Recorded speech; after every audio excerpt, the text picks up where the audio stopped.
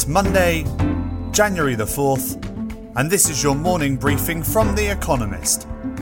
Coming up, Trump demands Georgia find votes, and England faces even tighter lockdown.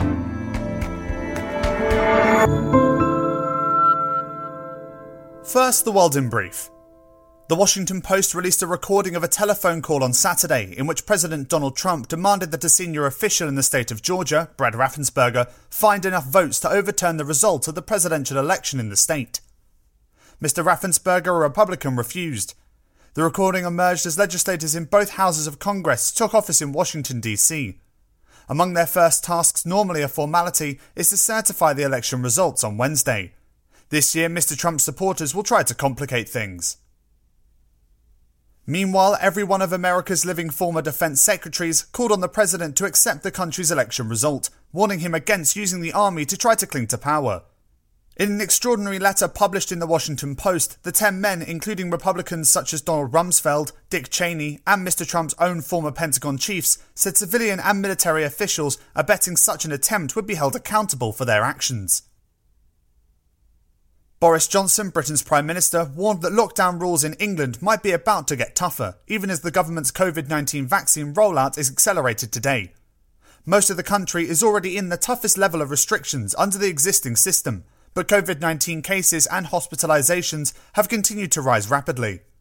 Mr. Johnson insisted that schools were safe, although primary schools in London, which were supposed to open today, will remain shut until January 18th. Elsewhere, Suga Yoshihide, Japan's Prime Minister, warned he may impose a state of emergency in Greater Tokyo.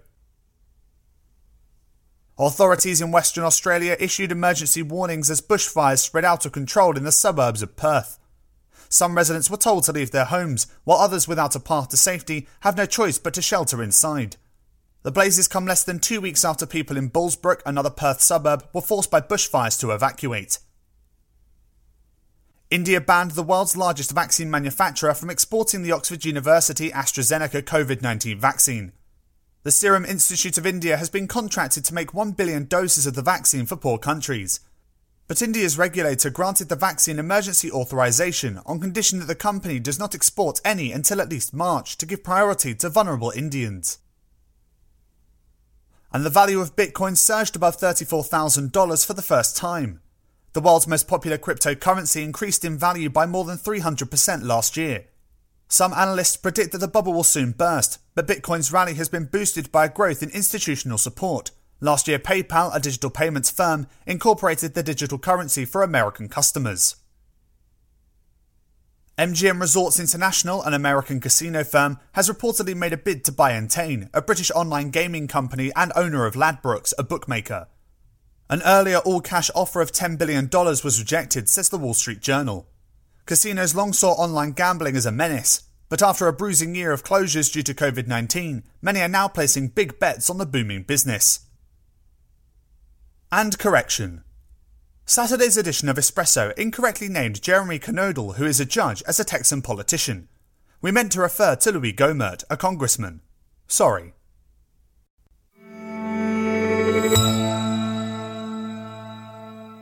And now here's today's agenda. A car company is born. Fiat Chrysler and PSA merge. A new star will illuminate the car industry today when the creation of Stellantis, derived from Latin for to brighten with stars, is rubber-stamped by shareholders of Fiat Chrysler, whose brands include Jeep, Ram and Dodge, and PSA Group, the maker of Peugeots and Citroëns. The deal would create an industry giant, bringing together a firm with a strong presence in America with a European powerhouse that has a toehold in China, all under the leadership of Carlos Tavares. Matching his success in the rapid revival of PSA, a basket case when he took over in 2014, will be a challenge. The difficulty of merging differing corporate cultures has sunk many a car industry mega-merger, and the challenge of remodelling existing car makers for the electric age will undoubtedly lead to casualties along the way. But if anyone can navigate the course, it is Mr. Tavares, the brightest star among bosses in the business.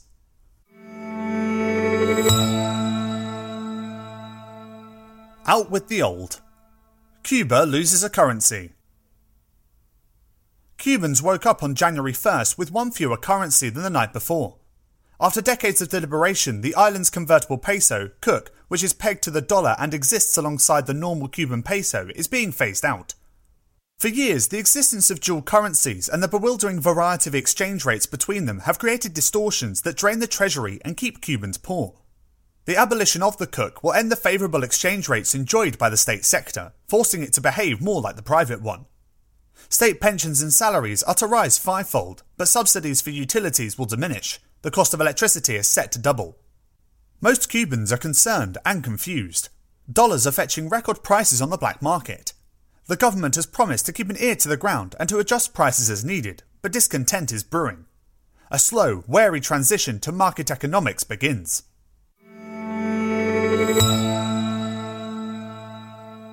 Judgment Day. Assange in the dock. Nothing happens quickly in the Julian Assange saga. British cops waited 7 years for the WikiLeaks founder to emerge from the Ecuadorian embassy in London where he was dodging bail. Another year and a half on, a judgment is due today in his extradition hearing, which the COVID-19 pandemic delayed by several months. The court ruling may turn on his physical and mental fitness to stand trial in America on charges of espionage and hacking. In any case, further delay is inevitable.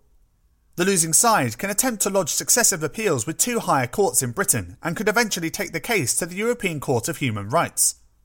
Equally vociferous camps see Mr. Assange as alternatively a warrior for transparency or a slippery friend of America's enemies.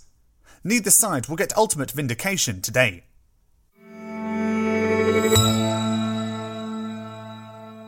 A postponed bounce.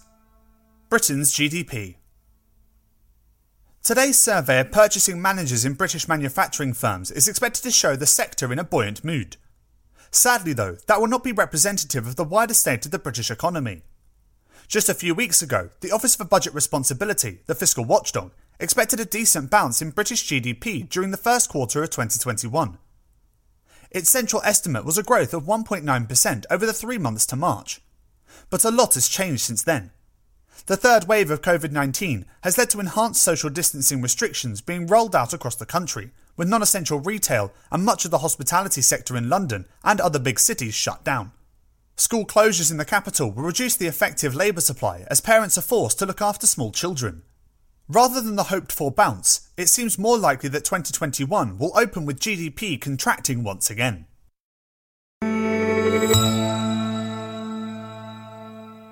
Headcounts and headaches. Censuses in Europe. This year, almost every country in Europe will conduct a census to help governments plan for the future. 60 years ago, the population of the EU's 27 members was 12% of the world's total. Today, it is 6%, and by 2070, unless the censuses reveal surprises, it will have shrunk to 4%. Many European countries have next to no immigration and much emigration, and their populations have been shrinking for years. Without immigration, the population of all European countries will shrink as deaths outnumber births. Populations are ageing too. On current projections, the working age population will shrink by 18% by 2070, while 30% of the population will be aged 65 or above, up from about 20% today. Some say a smaller population would be a good thing. The Earth's resources are already stretched. But it still poses an economic problem if it is mostly made up of expensive pensioners rather than tax-paying workers.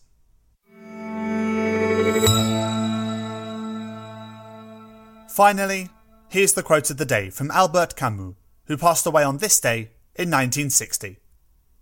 Live to the point of tears.